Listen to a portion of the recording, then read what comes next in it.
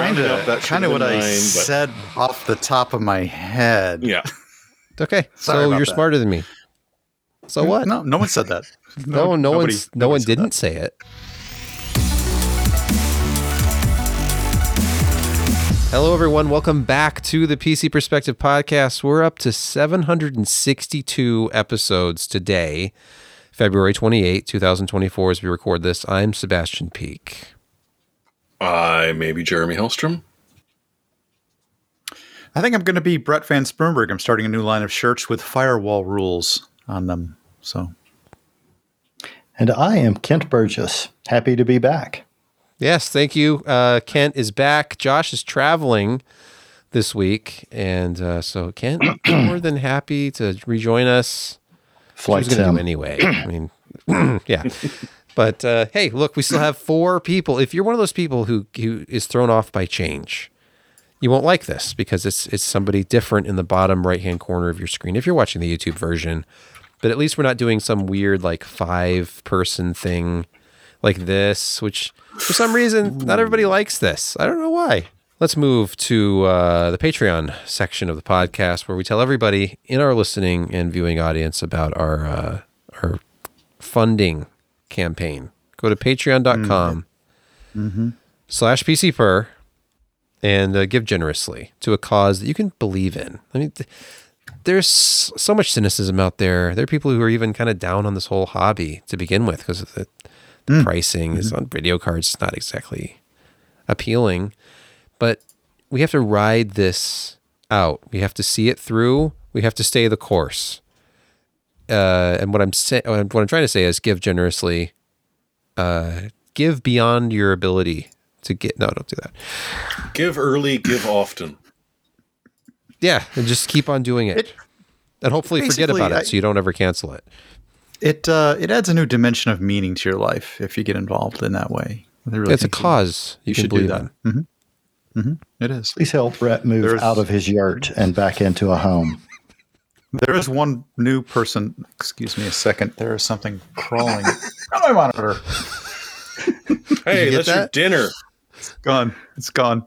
Where to take care of it because it's very distracting. Cave?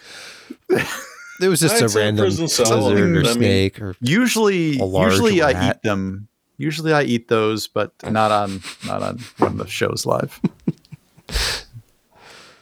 I'm going to be out of the Moroccan prison probably inside of a few weeks here, I guess. Yeah.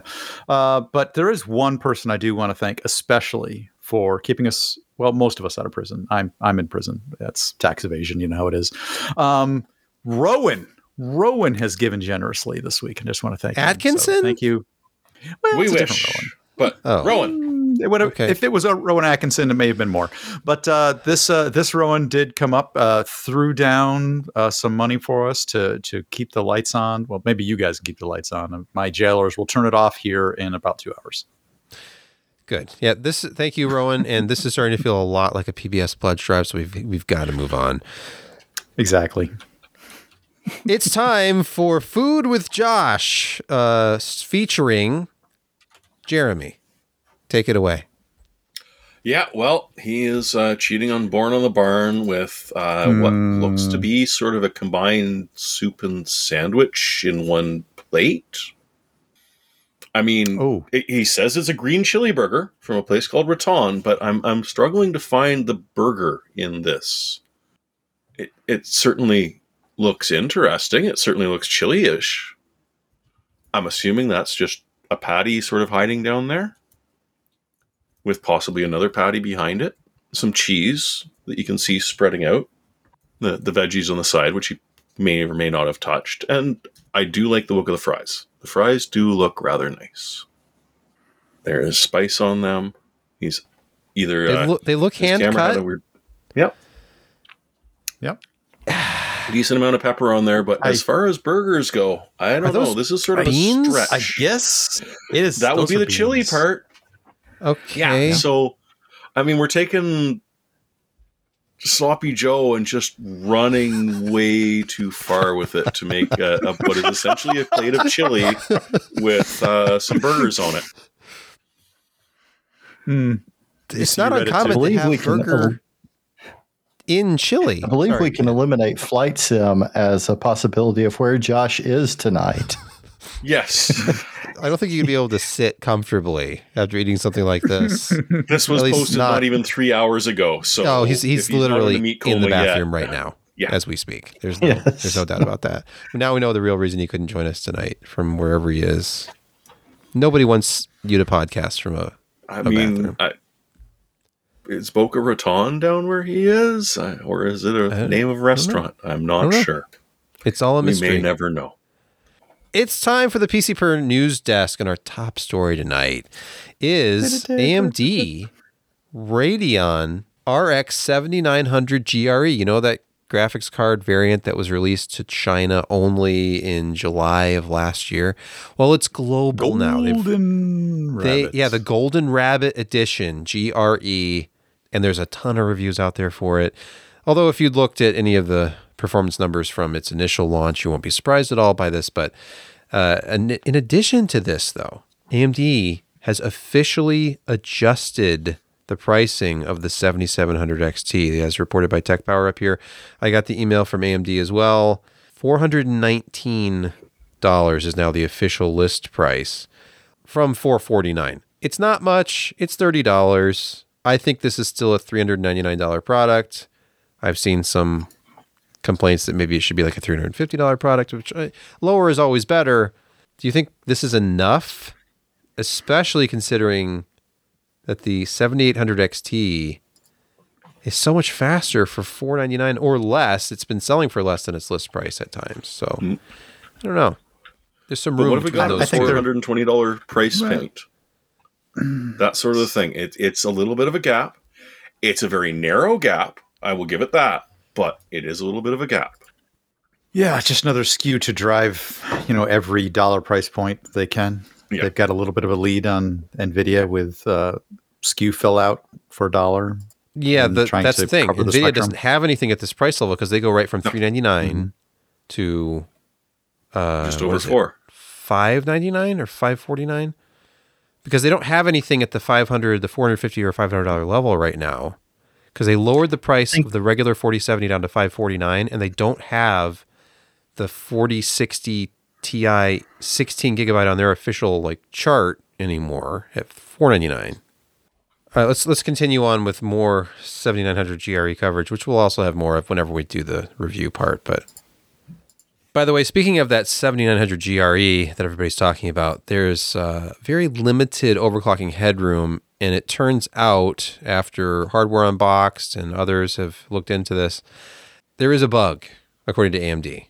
Let's see. AMD's statement to Steve at Hardware Unboxed.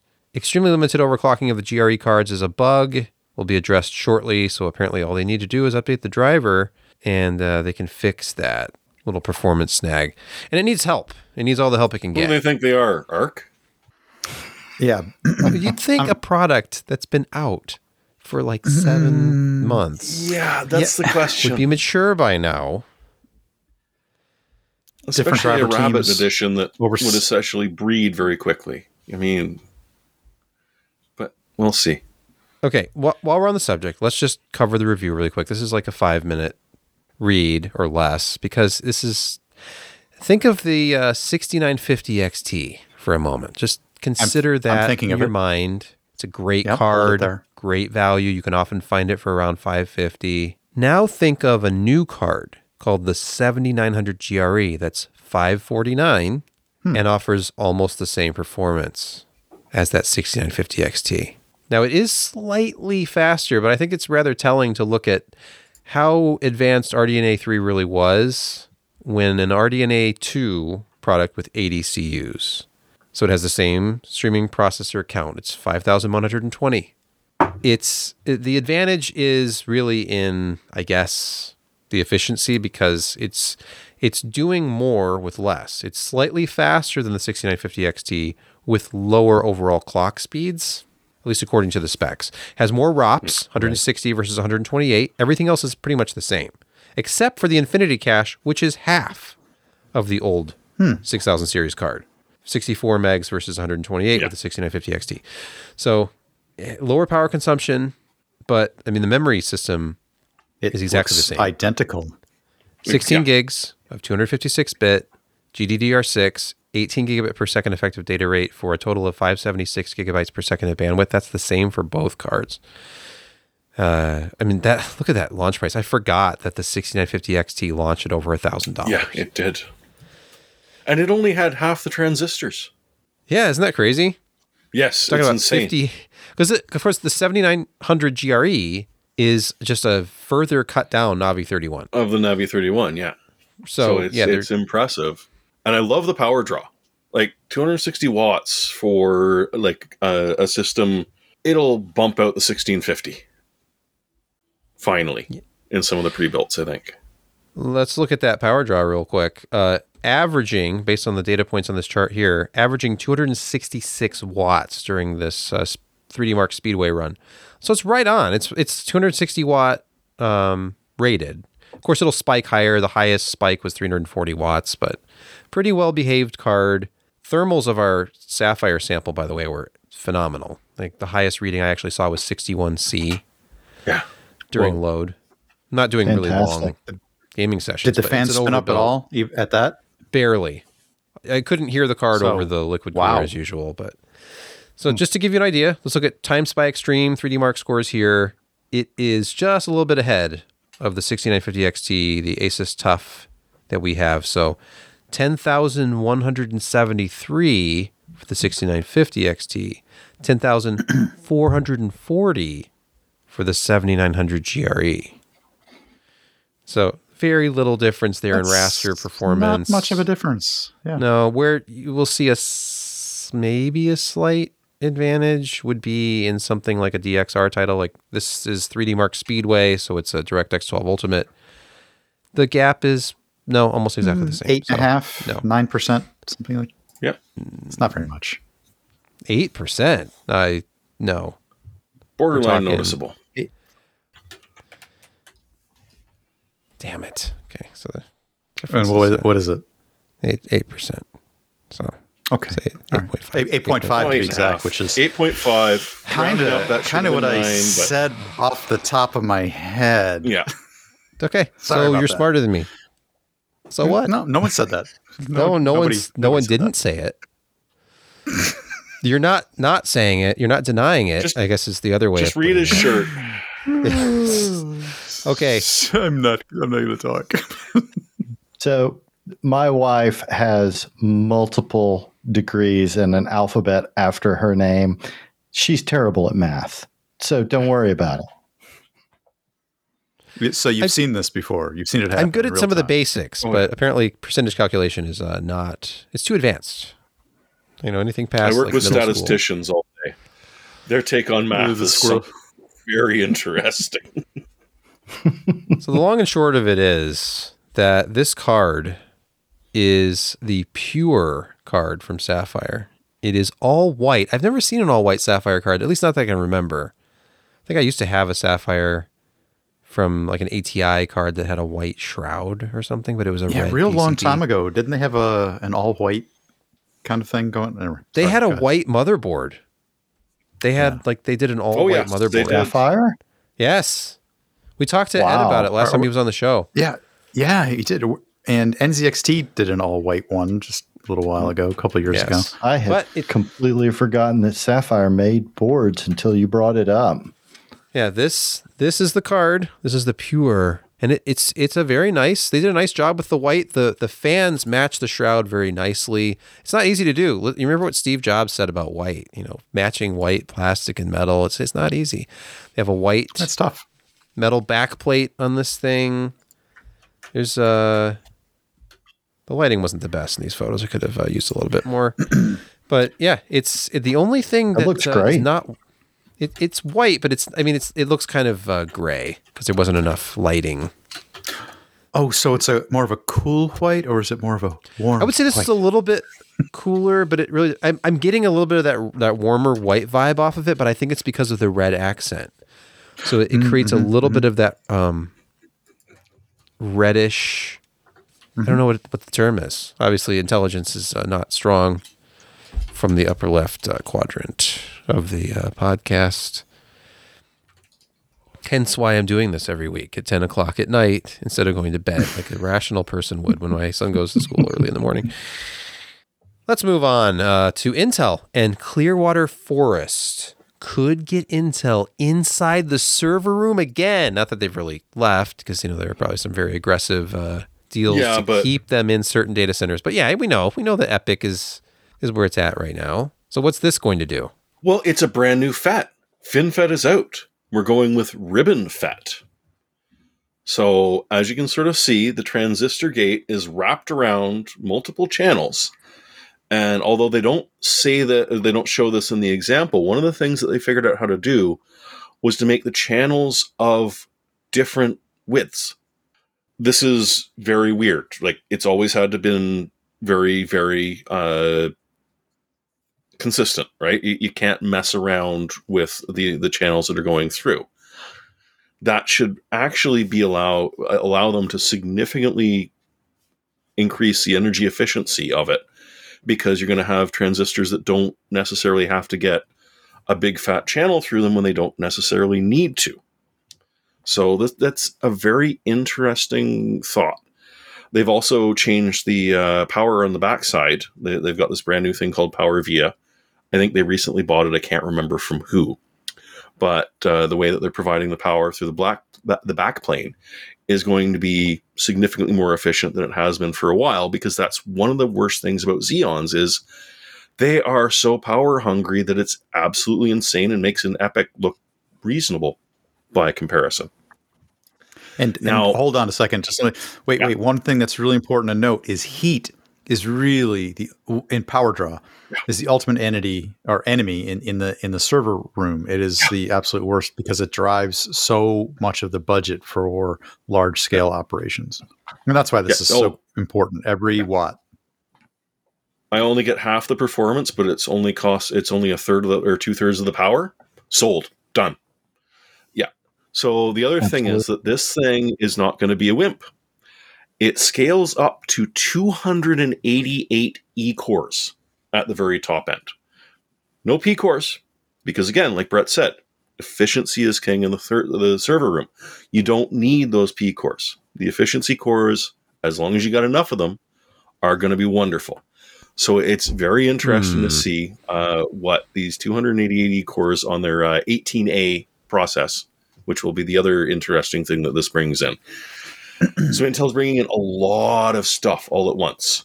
Hopefully it works out for them, but sometimes when you change so many things at once, there can be some growing pains.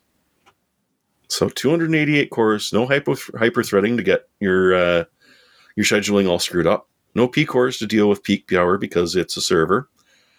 This could really work out for them if they pull it off well. I'm just reading through the errata and that there's just so many changes in it that, you got a new process, you got a new design, you got a new power system. We shall see. Maybe you should wait for Sierra Forest, though. That's the one that comes after it. This is interesting because if you go with an all E-core design, that typically means that you're using more mature architecture, but you're just putting it onto a more efficient process node. So these are not going to... They're doing both. Yeah. They've gone from a waltz to a double step. Way back in 12th gen, I remember on a show, I was talking about the fact that you can get 8 E-cores into the physical space of 2 P-cores. And even in 12th gen, the performance of E-cores was not that far generationally behind IPC.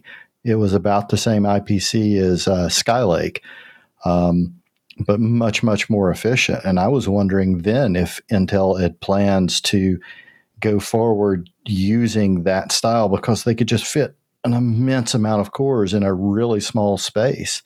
And if the performance of E-cores has improved IPC, that could be very, very interesting.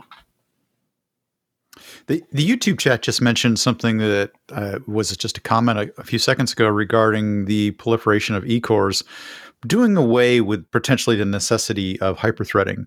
And I can see that being a real advantage, especially in the server space, running a lot of multi-user typical operating systems like Linux or certain versions of Windows and things like that, where they've had a lot of trouble with security violations and cross or same core issues with the ability to gather instructions and data from a co-process. That's not necessarily one that belongs to you on your process space, but you're able to kind of gather that information through the hyper-threading context switching. Yeah. And that kind of sidesteps that whole problem. And that's one of the reasons why we've lost a certain amount of performance on older generational chips that have a lot of hyper-threading because of patching. When you see the BIOS patching come through, that patches yet another security problem. This sort of sidesteps that. Yeah, that raises the specter of a security meltdown we had not too long ago. Did you say specter? Of a security meltdown that we recently. Nicely done. I saw what you did there. Okay, so quickly, some hardware news. Corsair has unveiled 2 new series of dual-chamber PC cases. Now, you know the old dual-chamber PC cases from Corsair. They had that big pillar separating panes of glass, and it's just not attractive. What you need is that big open glass front corner. That's all the rage these days. Every manufacturer now has a case like this, and Corsair is no exception. The 6500, which is their ATX sized series, is 6500D, 6500X. One is mesh, maximum airflow. The other one is glass panels. And then they have the 2500, which is the micro ATX / mini ATX variant, which, as you can see from this photo, if you're watching the video, is smaller, but still spacious. These are big dual chamber cases. They have almost as much space behind the motherboard tray as in front of it. So as dual chamber. Yeah, that's the dual chamber way. And of course, Corsair has been a pioneer of dual chamber cases going way back to the days when, Ryan was making video reviews on PC Per's YouTube channel like a decade ago. With the first, I think it was the Air. They called it Air, like Air 540. The Air 540. I think it was the 540X. Then they had a mini or a micro ATX. It was like the 240X, I think. They were both dual chambers. Yep. And then later they came out with variants of those that they featured a lot of tempered glass because that's what the industry had moved to. And those didn't have the same airflow, of course. And what they're trying to do with this, I think, is I have one of them behind me that is in for review. And the idea is even with the tempered glass version like this, you have a lot of ventilation.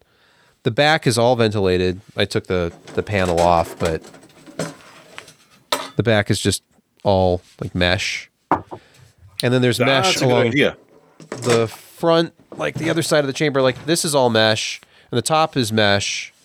So the idea is it looks nice. You can see all your components and stuff, but then you're using a liquid cooler. You're cooling it from, air's coming in the back. It's going out the top. And so there's no downside. So if you build in a case like this, which again, every manufacturer has their version of this now. What was the original, like the template for this? It's like the 011, right? It's an enjoyable style to build in. Here's something completely different from Ars Technica. If you're an AT&T customer, you already know about this. There was a major outage. Lots of AT&T customers were affected by this, but don't worry. I think they're actually giving everybody $5 for their trouble. That's great. That was one of the highlights here. Yeah. Those various people that were in car accidents or other life-threatening emergencies and couldn't use their phone at all. Yeah. It's like, here's $5 statement credit. Or the next of kin gets $5. So their network update that was botched. This is from Ars Technica. I may have mentioned that already. So it was their botched network update that caused the major wireless outage of the 22nd of February. Apparently, they were looking to expand their system, maybe in some way, shape, or form. And they sent a bad software patch or deployment out to way too many installations. I'm convinced in my imagination they had to physically send someone with a USB stick to every installation because they couldn't reach them anymore or something. That's my imagination. I'd like to start that rumor, but I'm imagining that's what happened. I don't know if you're totally imagining it. I hope that this works out the same way it did in Canada, because Rogers, one of the 3 remaining major phone companies up here had the same thing happen last year. And everything from 911 to text was dead for about a day.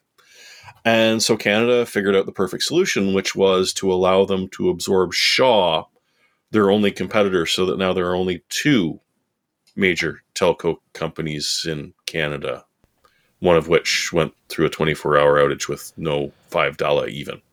Are you suggesting that there might be corruption involved? Well, no, but I'm just hoping there, AT&T and T-Mo will combine, and that will solve all of your problems. And that way you'll have an alternative choice when it happens. That's what the other T is, because Telegraph, that's not really used anymore. American Telephone and T-Mobile. AT&T. They don't even have to change the name. AT&T. Mm-hmm. People forget what it stands for. But yes, the punchline is, as Sebastian said a minute ago, for your troubles, here's a $5. The FTC is investigating this because of as we've talked about, the 911 outages, as well as the network called FirstNet that AT&T runs for, first responders, for communications to police and fire. So good on them. Yeah, because it wasn't just that you couldn't dial 911. 911 couldn't get a dial tone. It was both ends. Yeah, so maybe a test environment would be a great investment for AT&T on this one. That's first thought. Sorry, a what? Casual. By the way, when you said both ends, I only pictured Josh's burger. Just thinking about Josh in this time, what he must be going through in his hotel room. 9 to 5 Mac, by the way, reporting, and it makes sense because a lot of Apple loyalists are probably still on AT&T from the days when they had to get a singular contract to even buy an iPhone. And it says AT&T is handing out a bill credit to make things right. Yeah, $5 makes everything right. They don't have enough money to give more. We apologize. How about That's such a slap in the face. How about $25? I don't know if they're aware of it or not, but since the days of the telegraph, AT&T, $5 has lost a lot of its value to the point where $5 in 1930 was like, I don't know, $100 That was an immense amount of money. Today. That was a lot of money. That's back when you could get a hotel room for like $2. Stuff was. We have yet to hear from business as well, because business is a little bit pissed, and offering them $5 a line is not going to impress anyone. No, it's not $5 a line. By the way, it's not $5 a line. No, it's $5 an account. Correct. Yes, you have it correct there. It is $5 an account. It's even worse. So when you bundle all of your family together into one account, everybody, T-Mobile, we're open for business. Just bring your account over. The coverage is essentially the same at this point, and And come on, all they have to do is say $6 off your first month. It's $1 more. $1 more than AT. Hey, not only they'll give you, they'll be great. If Laguerre was still there, I'm guessing they would do something like that. But I don't know. I don't know how they'll respond. Okay, so did we? Last week we mentioned something about there might be a crashing problem with Intel processors, and I don't know. Is there more about this? Is it just a small number of people? Is it just some complaints on Reddit, or is it something more real? Oh, it's something more real because they've literally tracked it down to what is going on. Essentially, people are playing with their BIOS and making the chip go faster and eat more power than it was originally designed to do. I don't know. This is apparently a thing some weird people do. So yeah, that's what it's been tracked down to, more or less, is that people are screwing around with the SVID behavior and playing around with the power limits. As you've yourself found out, Sebastian, long duration power limit and short duration power limit are very important for these newer Intel chips. And by default, exactly the same value of 4,095 watts with no limit. So this is actually a reasonable complaint. To say that Intel, who damn well knows what that chip is capable of, to not tell the motherboard vendors to, hey, you got to back off a little bit on this. This isn't about longevity, Do you blame Jeremy. Intel? This was Do you about blame the motherboards. This is about positioning at launch. Yeah. This is about getting as close to or even surpassing the performance of AMD's current desktop offering. It has nothing to do with longevity. Why are they going to release a 14900KS to be on top? To say, briefly, forget the 7800X3D. We have 6.2 gigahertz. Who cares if it's not going to last, 5 years? Most gamers upgrade every 2 or 3. So, I don't know. They have done extreme things in the past, obviously. Yeah. Extreme but edition they can obviously processors. say, it's the motherboards. It's not us. Well, We they're designed clearly the chip just to be suggesting They have a motherboards rather and close return- partnership. I don't think it's any Yes. coincidence at all that when Ryzen became a problem, motherboards all started shipping with a 4,095 watt PL1 and PL2. Come on. That's perfectly reasonable, right? I know it's old. Speaking as but someone who has water cooled and overclocked just about every Intel gen since Broadwell, there's probably another reason that can be attributed to this. Because when I first started overclocking on my 12900 KS, it's different. Overclocking since 12th gen is very different. And it took a lot of work to find a way to get it where it behaved correctly and stable. My 13900 KS, I'm running 6.2 on 2 cores, 6.1 up to 4 cores, and up to 5.8 on all 8 P cores. But it's different. The way you tune the voltages are different. There's just a lot of difference in it. And I think a lot of people are going into it, as I did, thinking that, I've been overclocking Intel for a while. I know what to do. And they would do that. And as I did on 12th gen when I first got into it, and it was like, why isn't this stable? And it's because it's the entire methodology is different than anything we've seen before from Intel. out of curiosity, what kind of voltage do you have to hit to do 6.2 on 2 cores? I am set to run adaptive voltage, and I've got it set to 1.415. Oh, that's really low. You have a good chip. I've seen betters, but it's at least above average, I think. But it's just very different. And actually, I think that when you really get into it and sort of figure out how to do it, you can actually get those chips to perform at a much lower voltage than you think you need. I delidded my 13900K too. So, it's just, and yes, the high power limits, the unlimited power limits as default. I never did care for that. I feel like they should have that limited by default. But yeah, if people are overclocking and they're running into instability on these systems, I don't know that it's the chip or the motherboard's fault, to be completely honest. I'm with you on that. All right, so our seems like resident it's Intel a set fan of instructions. has given his take on this matter. Oh, AMD is not innocent in this matter either. Recently, yes, but in the past, no. But no, if you're overclocking, there's instability. That's why we have all of these benchmark tests to test stability. Intel processors are all overclocked. If you are buying your own motherboard and processor and putting the system together, if you're buying some pre-built from a company like Dell or HP, those are different. Those are, everything is to the penny or the fraction of a penny, and they're not using any more aluminum on that heatsink than they have to. They are going to hard limit to whatever the TDP is on a lot of cases. Even Alienware systems back in the day, like they had very hard limits, PL1, PL2, and because they didn't want to give you a better heatsink. They didn't want to give you a better liquid cooler.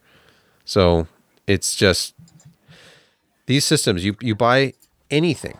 Like you buy a little Core i5 and an inexpensive motherboard, you're still overclocking unless you manually intervene and say, no, I actually do want.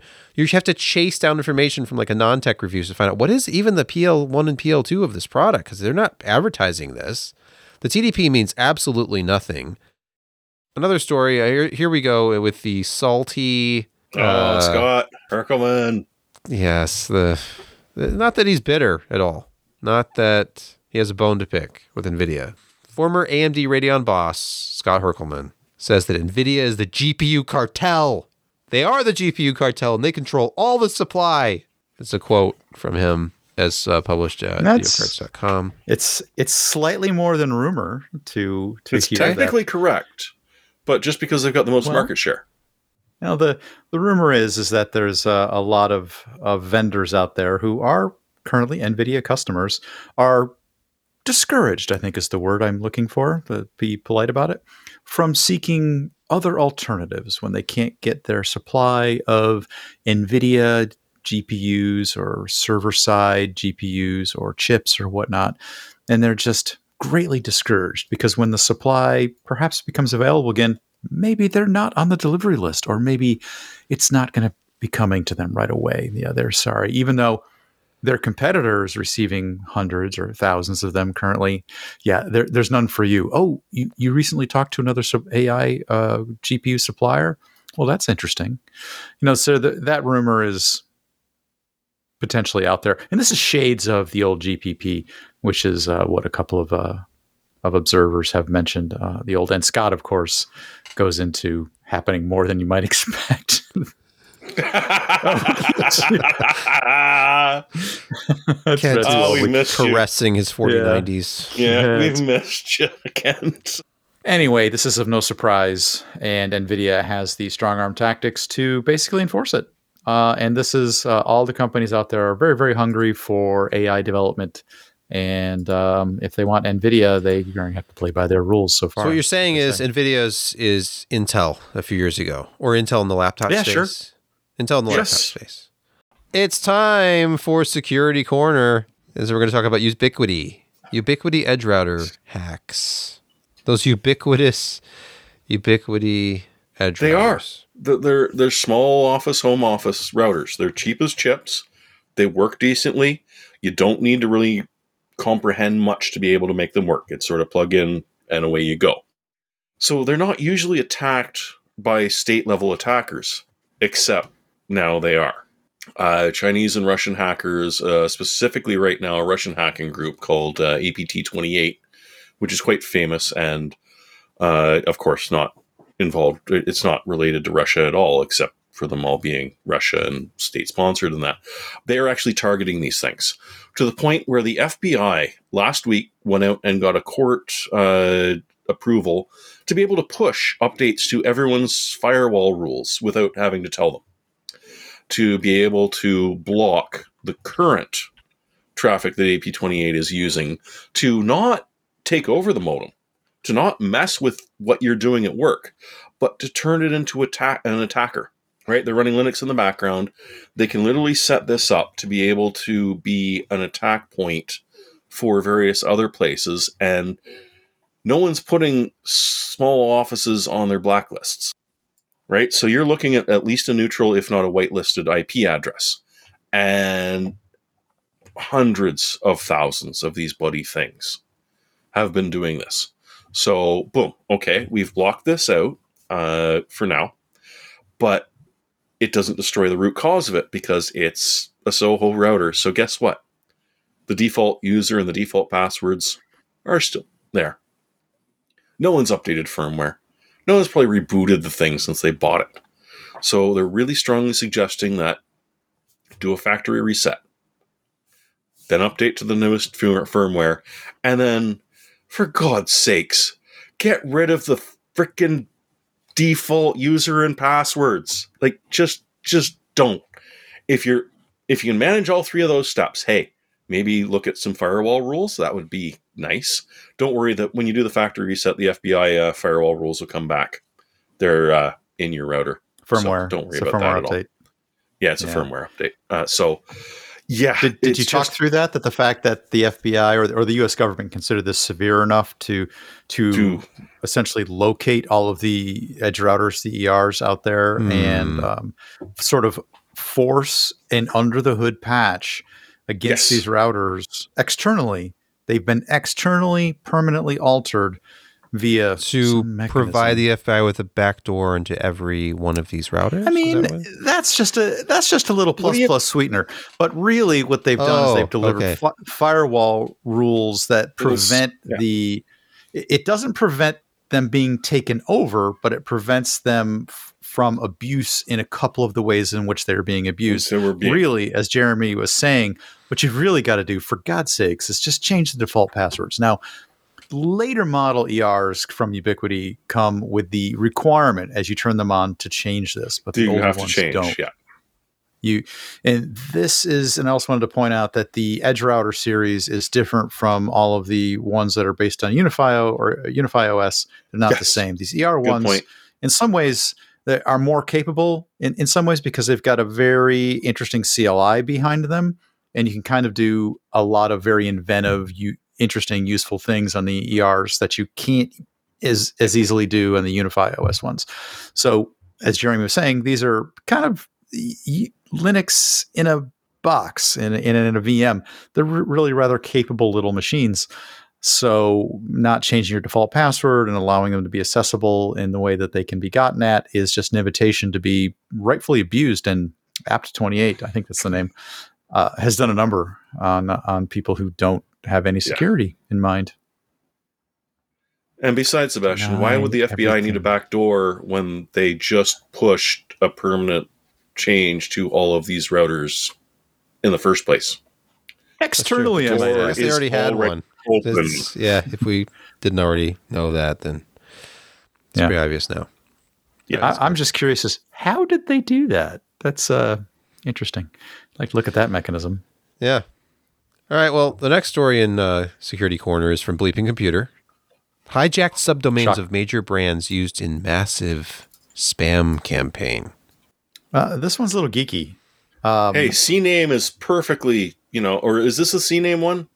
It is indeed the CNAME one. So CNAMEs are aliases, and a lot of times there's a couple of interesting examples in the article. Like, say a major brand runs a contest, but they are advertising that everyone come to the main site that the brand is known by, maybe with a / name to it or something like that. But the requested URL or underneath is fed from a third-party service or in some other system. Maybe it's an API call they're making, but some other system, but it's within their domain space is acting to really fulfill that request. And they use a CNAME for that. Well, let's just say that the time for that that contest or whatever it is they had it set up for has passed. The system admins retire the front end, but don't retire the names. So they're kept in parts of their environment, like their email system. So emails originating from that domain may still be blessed, but hackers, after that subdomain expires, register it. Okay, and then set that to their own services, and then they set about to hosting APIs, or they're sending emails from it, and those are essentially being blessed based upon SPF rules that are it's called Sender Policy Framework in the email space that says a receiver who's received that email, oh, you can trust this email. Sorry if I'm getting a little jittery here, because that email comes from a trusted source. So this is so prevalent that it amounts to like 5 million messages a day through these stolen network IDs or stolen names, just through CNAMEs that companies have forgotten to retire, and they don't remove the names from their infrastructure. Sorry, go ahead, Jeremy, if you want to add anything to that. I think that's nightmarish enough. It's pretty nightmarish. There's a couple of good examples in here, like one from Swatch and one from Martha Stewart, and it's just a huge campaign. But the one that I really absolutely hate about it, in part because my day job helped develop DKIM, is that you did. it's actually taking advantage of that, which was a very, very good way of guaranteeing the email is coming from where it says it was. Yeah, Sender Policy Framework and DKIM are ways of assuring that an email message that you've received from someplace is from the domain it says it's from. And the record that Jeremy's talking about is also registered with that corporate owners or that brand's DNS server, so that the receiver can check on that. It gets back an encrypted text block and says, "Oh, this matches the one in the email address. It's definitely from them," kind of thing. It has a cryptographic mostly what we see exchange. is the DKIM will match the sender and it will match the receiver, but in the between, something weird happens, and those are usually caught. But this is sort of a new one. It's 5 million messages a day that they're getting out. The next story is it's probably not funny, but I find it rather amusing that Avast, and if you don't know, Avast is this huge free antivirus, but not just an antivirus, of course, because they want to install their little browser helper and keep you safe when you're online. And the real reason for that, of course, is just to harvest all of your data, and that's the reason it's free. But they're actually facing a $16.5 million fine for unlawfully selling user browsing data. What? Incredible. They promised to protect customers, to save them from being tracked. Yes. And that's they were really doing kids. Exactly what they said they were trying to protect you from. Kids out there, that's one of the... Yeah. If you're uncertain what the definition of irony is, here you are. This. Here you are. They're using a third party called Jump Shot. They actually put up a question to the user as it was being installed, but they obfuscated what it really meant and so many people are just used to kind of blasting through, yes, please install this, yes, do this, yes, do that. They really didn't pay attention. And the verbiage they used was insufficient to describe what they were really doing, which is selling all your data to a third party, which in turn was allowing it to be sold to different companies. Home Depot was one of them. But anyway, they gathered all kinds of stuff: what images you were looking at, what websites you were going to, keystrokes. They were gathering all kinds of information, lots and lots of browser history and things of that nature.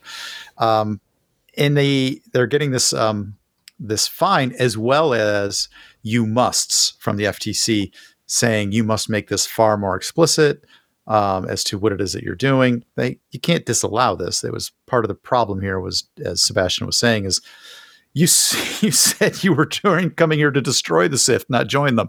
That their purpose was to protect users and to protect users' we may privacy. have misinterpreted what the chosen one was actually supposed to do. Like, he was to bring balance to the force, but maybe the balance was too far towards the light side of the force and not the dark side of the force. So this is essentially one of those, protective measures that in turn was doing exactly what it was supposed to protect you against. Microsoft is smart. I mean, they just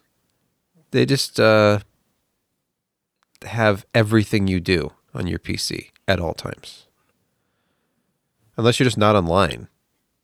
There are people who think, there's this PowerShell command. You do this, you do that. Almost every guide you'll find online, that PowerShell command doesn't work anymore. Because every time they push out a security update, they kind of take away some of those fixes. They don't work anymore. Or you think they're working, but the security update made it so that you can't block some of the telemetry that you thought you were blocking.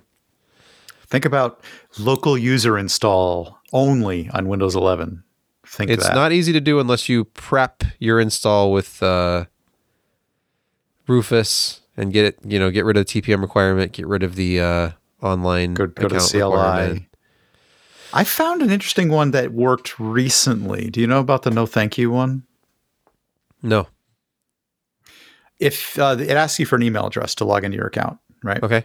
If you actually type no@thankyou.com and push that forward, it will say, "Oh, that email address isn't allowed." And then it's pretty obvious as to how to answer the questions after that, but it allows you to continue as a local user.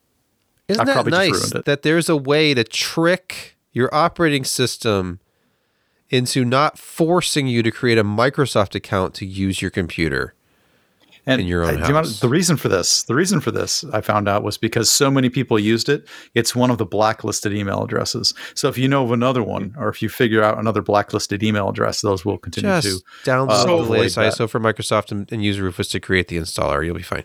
Unlike That's certain good South African Karens that I could mention by name but won't, if you don't have an internet connection when you are setting up Windows 11, you do not need to set up a Microsoft account. Well, isn't that what the Don't turn Rufus your CLI Wi-Fi thing on. does? Well, yes. Well, it skips over it. It does a lot more than that, and it's brilliant. You can trim out a lot of stuff and inject some of the old good power tools and stuff like that into your ISO and install them without having to fight with it. But yeah, no, it's as much as old Melon Husk was bitching and whining and yelling at the manager. It's like, no, if you don't automatically connect it to internet, then you don't have to sign up for Microsoft. You can create a local account. Or a PIN, as they like to call it now. All right, well, let's get our last security story out of the way. This is also from Bleeping Computer. Black Basta Black Basta. and Bloody. Black Basta. These ransomware gangs, they've joined Screen Connect attacks. Please explain. Yes. Well, you'd like to see organizations making friends, right? I mean, this is So Screen Connect, which is, a relatively popular way of being able to connect to help your local coworkers be able to fix the ridiculous thing that they are having a problem with. And it's been exploited for well over a week now. And now it's a pile-on. A whole bunch of people have gotten a hold of this and are just dropping immense amounts of ransomware. Not just one or two flavors, but like dozens of flavors. That, when you're... Oh no, my IT company, my IT support usually uses Screen Connect to be able to help me out, or I use Screen Connect to handle my remote servers. Yeah, well, guess what? The good chances are you're screwed. And don't worry, it's not used by like 911. It's not used by most of the U.S. healthcare system. It's not widely adopted by governments across North America. Yeah, it's thinking nothing to worry about whatsoever. like electricity suppliers, water supply, telecommunications companies like AT&T. Weird. Yeah, it's definitely not well adopted by everyone that you depend on to keep your life going. And it's being attacked like crazy right now. And guess what? You can try and patch, but good luck with that. There's maybe 10% of the Screen Connect servers out there actually running patched versions. The rest are significantly behind. Uh-oh. Maybe the FBI can patch them remotely. They seem to be good at that sort of thing. It'd be nice, wouldn't it? Yeah. Yep. If they want to. Yeah. Everybody wants small government until to patch the voters. Uh-oh. Yes. Sorry, Brett's being taken over. I said everybody wants small government to patch 1 million Soho routers. No, they're definitely the FBI upset is at you. interrupting your feed, Brett. Yes. Yeah. I'm not allowed. That's true. Yeah, it's okay. The fact that they can reach you in Morocco is impressive. Or is it Turkey? That is impressive. The reach That's is whatever vast. bandwidth I'm getting out of taut string. It's time for Gaming Quick Hits. And our first story has to be Star Wars Dark Forces Remastered. It has arrived. Don't be fooled. At first glance, this may look like old pixelated graphics, but if you look closer, retro. it's been like cell shaded and redrawn and stuff. I have not looked at the remastered version of this yet. Stop. You're not authorized. Yeah, no, it's redone, and there is a toggle, so you can go back to the old pixelated version or the nicely redone one. But yeah, you can play this at 4K and 120 frames per second. And when I played this, it was on a compact laptop. I honestly do not recall what the hell was in it. But if I could get 15 frames a second, I was quite excited. It was not actually the appropriate thing to play this game on. I have memories of being utterly and completely lost because there was a lot of sort of puzzles and running back and forth. It was the 90s. It was the thing. It was Doom. You had to go find the key card, and you had to go find the door that the key card went to and deal with the auto-spawned enemies along the way. But, a lot of it looked the same, but at the same time, it was fun because you were doing a Star Wars game, but you weren't a Jedi. You were Kyle Katarn, the giant asshole. And it was kind of amusing. Had some very interesting guns. So for $30, I'm on the fence. I don't know. If I get desperate, I'll drop $30 on it just to play because I've got some very fond memories of it. And hey, being able to play without just, why did I die? Okay, give it a minute. Okay. Oh, no, there it is. Okay, the game caught up. Now I understand why I died. Well, for $30, that's not much less than I paid for Jedi Survivor, and it's got to be better than Jedi Survivor was. God, I hope so, because I still refuse to pay for it. Hey, and if you don't need those remastered features, you can get the original version on GOG for $5.99. But updated. Tell me this original version runs on late model Windows. I bet it does. GOG is really pretty good at that. Oh no, GOG will definitely do that. You can run. It will be running on. You can run any DOS game on any platform. It doesn't matter if you're on Linux, Mac OS, Windows, your phone. Next story from Rock Paper Shotgun. The next weird device to run Doom? Your lawnmower. Now, if you follow retro tech stuff on YouTube, you probably know who LGR is. And I believe it's still his #1 video ever with over 6 million views is running Doom on a calculator. Yes. But now he's running on a Husqvarna. I'm just impressed that a lawnmower has a color screen. You'd swear up and down that somebody hacked this, playable version of Doom into a lawnmower just because it had a screen and a control surface. Nay. It's actually coming directly from Husqvarna. What? Yes. That's fantastic. They're Swedish. That's the funny bit. That's really the story here. It's not like, oh, look, Doom on something else, yawn. It's like, no, wait. You haven't heard the funny bit. The funny bit is they scroll down a little bit, Sebastian. I want to watch the trailer. Okay, but it's below, it's only 42 seconds long. Just that is a really nice actually looking lawnmower. It's a control outline of the lawnmower and how to move in Doom. Oh, brother! Now, do you control it by mowing? Like, do you move left and right by actually mowing to the left and to the right? That was the suggestion: is that there should be a way to kind of make it like interactive. Physical. Bob, you bored when you're doing the lawn? Well, here I've got something for you. I'm sorry. Yeah. I think Husqvarna missed a golden opportunity here. They should have done this on one of their chainsaws first. It's coming. I am sure. The next one that's maybe an electric one with a color screen, I definitely can see that. Yeah. Yeah, the gas-powered one would be hard to pull off. Yeah. I mean, so Husqvarna actually did this, and it is brilliant and hilarious. Hat tipped Husqvarna today. Next, the free tier of GeForce Now will soon be ad-supported, as if this wasn't always the plan. They're going full YouTube. Yeah. Yeah. There's a path. You mean before the game starts, here's an ad kind of thing? Okay, so you have to pay if you want a premium service. And they're just trying to emphasize that, I guess, by annoying you with ads. No, I thought it was worth mentioning. Yes. That come mid-March, you're going to get... first week of March, you'll get ads while you're waiting for your GeForce Now experience. If it was only while the game was loading, and it was for something like, hey, here's an upcoming game you might be interested in, then who cares? If it's, I'm watching an ad for Downy fabric softener or something, well, I don't want that. Like, it needs to be more. Pretty sure you're going to be watching ads like the worst.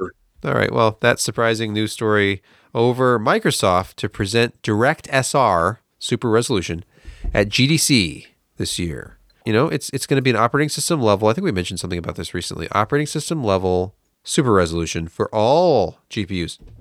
Remember when every graphics card had its own API? And then Microsoft stepped in and said, hey, DirectX. It's the API for everything.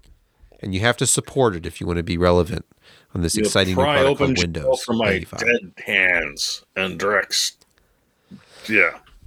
So I'm just amazed. Well, they said the same thing about direct storage. Yeah. Hey, remember direct storage was going to be a thing, and then it became. Yeah. No, sorry. The presentation that you're talking about in late March is actually going to be put on by a few companies you guys might have heard of. Microsoft, AMD, and NVIDIA are going to present this. There's a name missing from that. Why would one name be missing? Where's Intel? Because Ryan's not there anymore. Part of this. Ah, okay. When you've lost the clout of Shrout, then it's just, wow. Ryan's not there. All right. Shrout clout. Move on. We're not. Oh, I guess Tom Peterson. Nah, no, because it's not because they don't plan on continuing to support these graphics cards, right? That's not the reason. Not at all. Right. Look, hey, AMD next generation is going to blow you away. It's going to be the best performance you've ever seen. And Intel Battle Mage, it's going to be right there. Until you see Battle Mage, and that'll blow you away.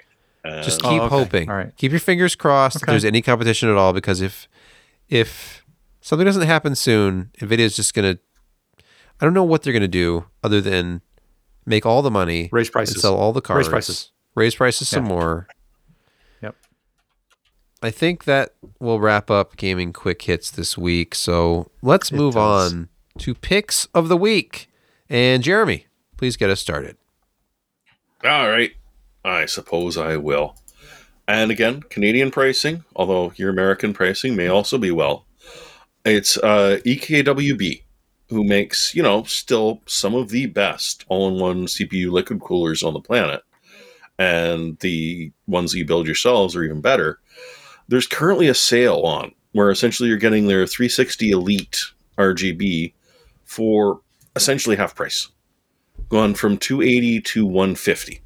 So if you've bought a recent Intel product that is giving you some crashing during games, especially when Oodle is involved, maybe this might help you out.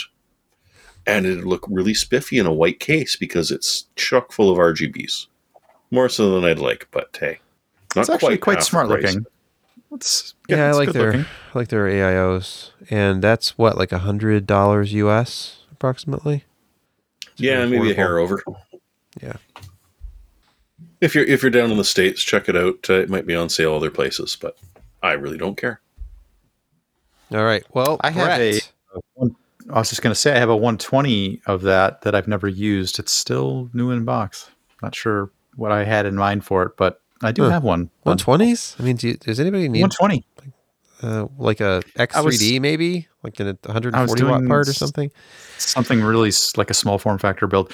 Okay, so I was taking a look around and I'm like, ooh, this is a great pick because Josh will be able to back me up on what a good product this is and what a reasonable price it is. And he's not here. He's doing another stream someplace else. Go check that out if you can find him. He's traveling as a family, going to family. Stuck in a bathroom in Boca Raton. I don't know. He's not here to defend himself, so I can say whatever I want.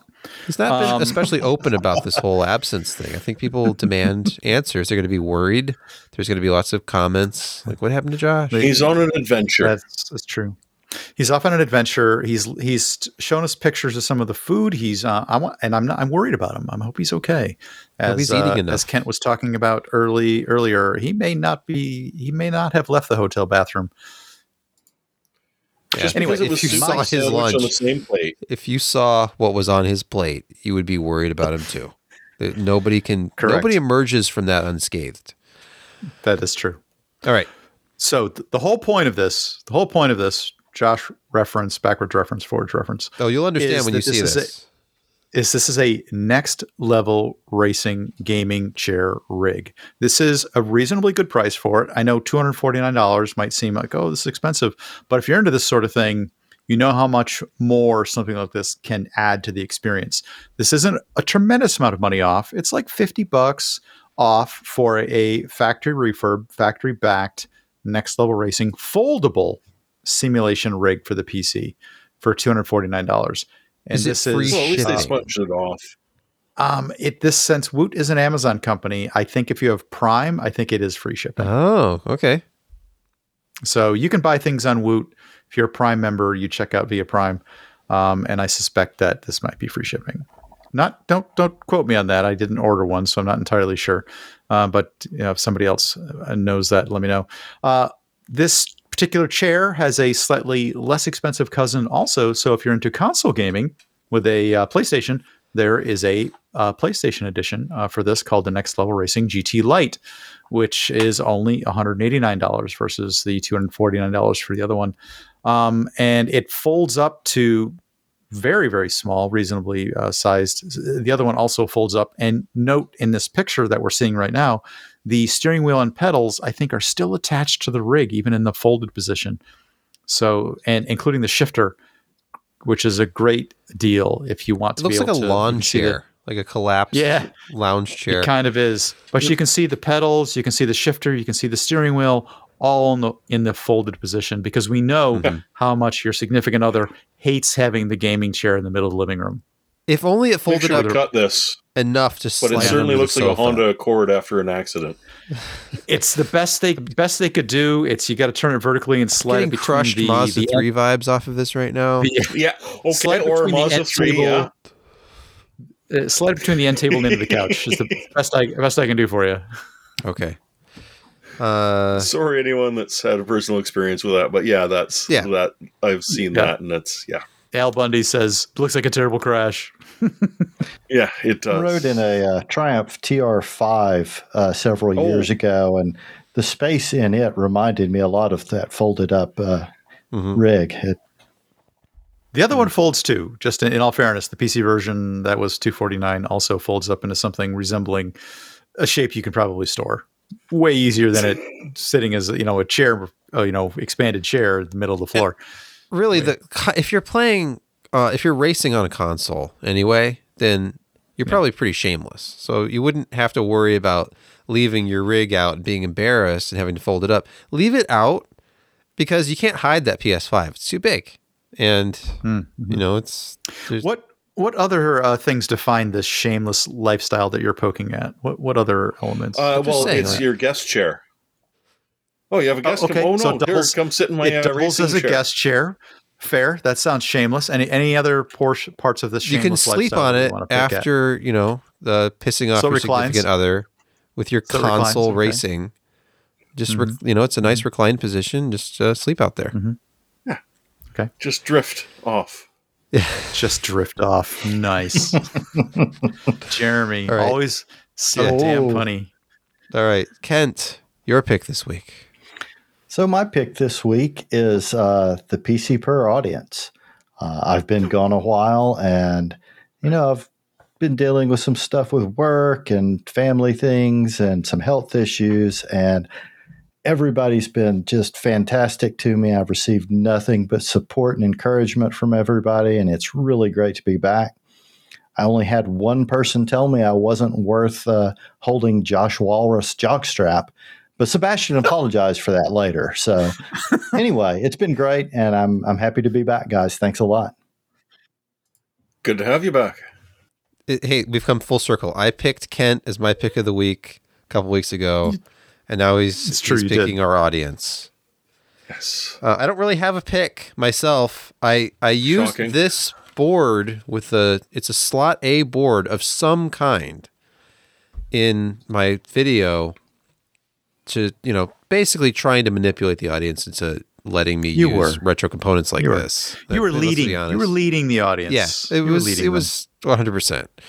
But I was just about to say it's this model, whatever. There's no model on this. There's no branding on it. I think it might be a Soyo. I was going to go tie in. There's a serial number on the back, but there is no.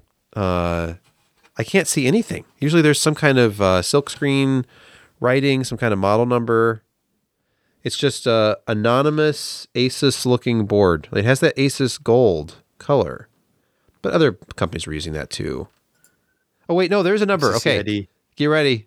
AI 61V12A. I didn't see it before. It's in the bottom corner. It's a shuttle. It is a shuttle. Oh, okay. Yeah, it's a shuttle. Under here is the little.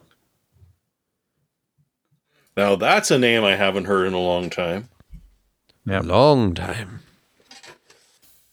That'll do it. That's the end of our show. I want to thank everybody for listening, watching, and it's after midnight on the East Coast now, so we should probably stop. And that's it.